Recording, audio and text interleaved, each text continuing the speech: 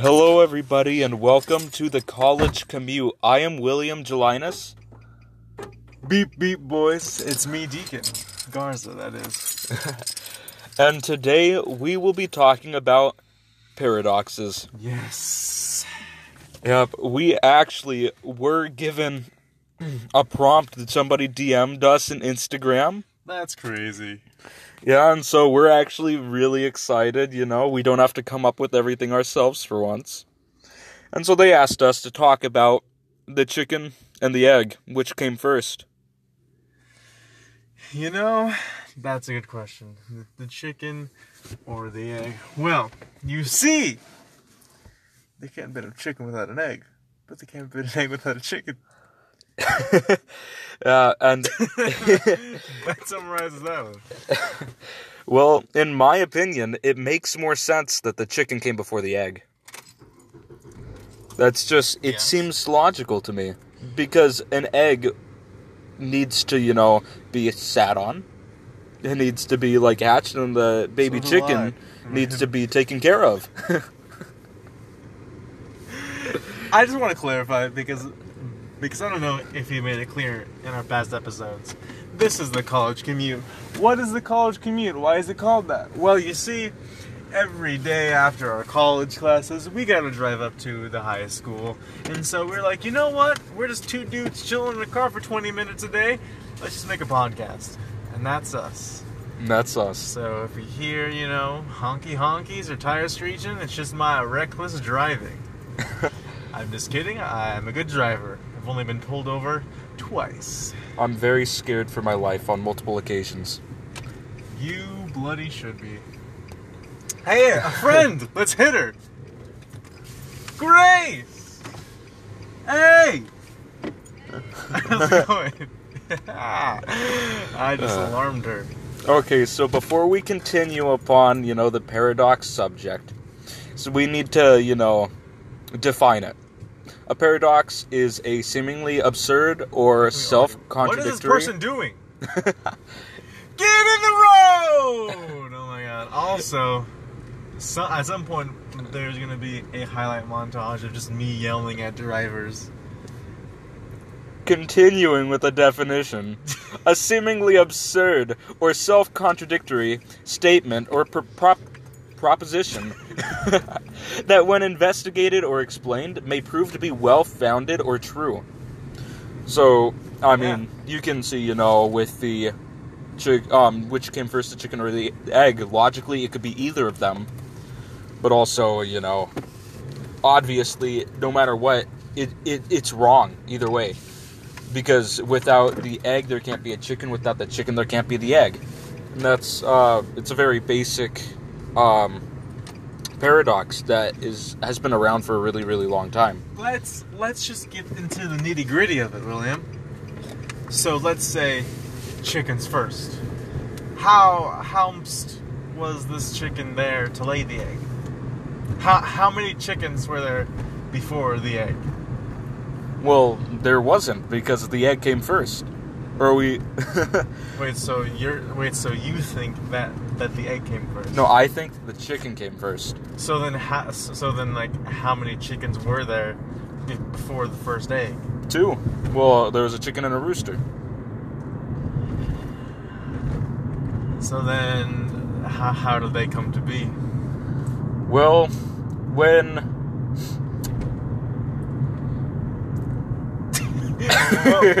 the Big Bang happened. The Big Bang said, chicken! Like, you know what these two chickens can do? New world? Egg. Egg. Exactly. I think we just solved this paradox.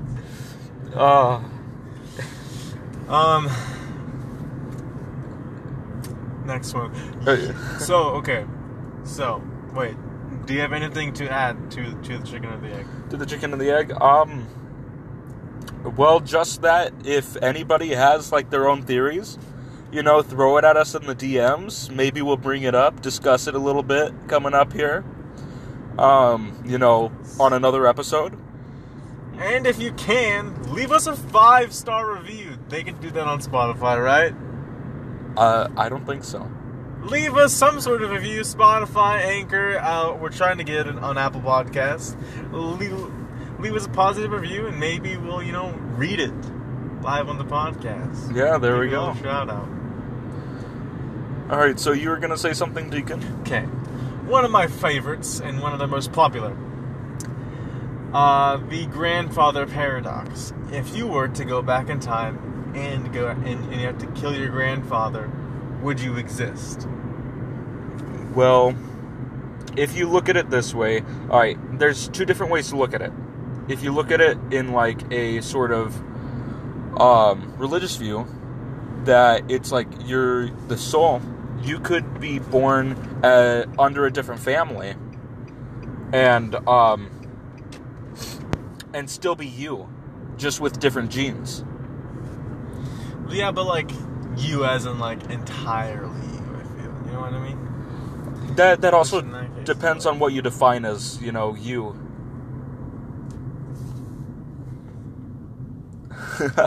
That's a very deeply philosophical debate. Oh my god! Some man's almost got hit. This town is full of amazing drivers. Anyways, here's the way I view it. Whenever it has to do with like, time, I feel like what has happened, and no matter what, it will happen. So if you were like, I'm gonna go back in time and kill my grandfather, it didn't happen, otherwise your grandfather would be dead right now. That's a good point. Like, so it's like, you can try to kill your grandfather, but since it didn't happen like that, then you couldn't. The truth is right now, everything that's happened, it means if you were to go back in time and you were going to kill your grandfather, that means he already was killed. So if your grandfather was murdered, and you remember that right now, perhaps you actually went back in time and murdered him, and that's what caused it. But there has to be like a even like cause and all of that jazz. Because if you don't have a reason, if your reason is based upon the timeline needing to be changed, then it will never happen. Because then you will have eliminated your purpose to go back and do it. So you're stating that the outcome is different depending on why you're doing it. Yeah, exactly. And so, if you were to think, oh, my grandpa was murdered, I'll go back in time and do it, like, I'm the one who does it, and then you murder him, and then you will be born, obviously you'll be born into that, and there has to be a purpose that isn't based upon that happening. It's completely strange. You have to not be biased because of that. So if you go back in time because you want to kill Hitler because Hitler is terrible, then if you kill him, then you'll never know that Hitler was terrible. You have to, in the first place, have never known about Hitler. And just went back in time with the single purpose to murder some random person. Which then you murdered Hitler. What? Wait, so why can't you just like, oh, now Hitler's a bad person, I go back in time and kill him? Because if you think right now, before you went back in time, you think, oh, Hitler's a bad person? Yeah. So right now, before you time travel, then you go kill him, like that's your purpose to time travel back there, is to go kill Hitler? Yes. Then you will never have had the purpose to go back in time to kill Hitler. Okay. And so the way that it would have to happen is you time travel back, you don't know anything about any of that, and you just see this guy and you're like, oh, I don't like him, you kill him. See, then you are not based on that. It's entirely in your mind. Once you think right now, if you think right now, oh, I hate this person because he did this to me, or he did this to people, and you go back and kill him, then he'll never have done that to people, and so therefore, you never had the purpose to go back and kill him, so therefore he will be alive again. Now he's gonna be alive again? Yeah, because it's an infinite paradox. You would have never went back to kill him. But if you did go back to kill him, isn't the whole point though? You want to go back to kill him so that it didn't happen. Yeah, but if it doesn't happen, then you never had the reason to go back and kill him. The reason you went back to kill him was so that it wouldn't happen.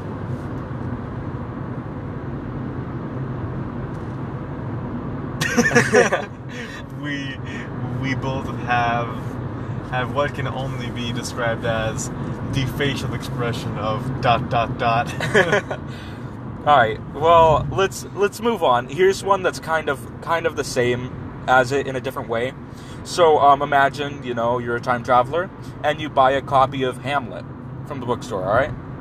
And so then you go back in time and you give it to Shakespeare. And he then copies it, claims it as his own work, and starts to sell it. And so then Hamlet is a Shakespearean thing, right? It's always been. But truthfully, if he copied it, then who made it in the first place? So, it's like, it's just an absolute paradox, because if you were to go back, give it to somebody, they copy it, they sell it, and then in the future, it's there, it's under them, so you buy it, you go back and give it to them, and they copy it and sell it. Yeah. And then you'll never know whoever wrote it. Well, technically speaking, if Shakespeare published it first, then he wrote it first. You know what I mean? Yeah, I guess. I mean, yes, the book, might have been written, like, let's say, a couple of years before, or a couple of years after that, but then was given to him back before. And so it's like, well, now I have all of it finished. So now the actual writer is the person who's trying to plagiarize me, even though he's the right guy. It's like, when, like, companies try to, like, kick out the guy on top and try to, like, run it themselves, Mm-hmm. Like, Papa John's, Papa Bless, but he was in charge, and then this company is kind of like, boot, and then now he's kind of like, oh, okay, I'm no longer part of my company. And that's kind of similar to this paradox, I feel. Well, except for you take out the time traveling part of it. Yes, I simpled it in, like, present non-time traveling terms. Yeah. All right, I have one. This is one of my favorite paradoxes. My philosophy teacher actually has a shirt that has to do with this. It's called the card paradox. So, think about it like you're holding a card in your hand, right? One side of it, it says the statement on the other side of this card is true. And so that'll be statement A, right? You turn the card over, and the other side reads, the statement on the other side of this card is false. And so that's statement B, right? So, no matter what, it doesn't work, because if statement A is correct, then that would mean that statement B is correct, which would mean that statement A is incorrect. And so it's impossible for either of them to be true. Hang on. Let me visualize this. No, this is correct. Alright, he's incorrect. Alright. For you people who, don't know what just happened, he literally just took both of his hands off of the steering wheel and started flipping his hand back and forth while we were moving. I'm in a complete stop now. Yeah, now you are. Hey, I'm the best driver. I passed my driver's test by 2 points. By 2 points? Yeah.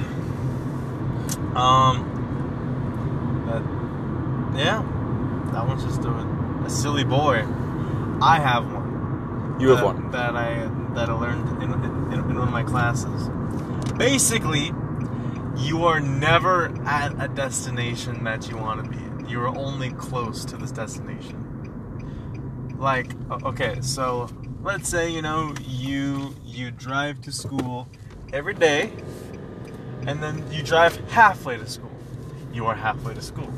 You drive another halfway, you're a quarter, and then if you just keep going by like halfways, then you're like half a step away from the door.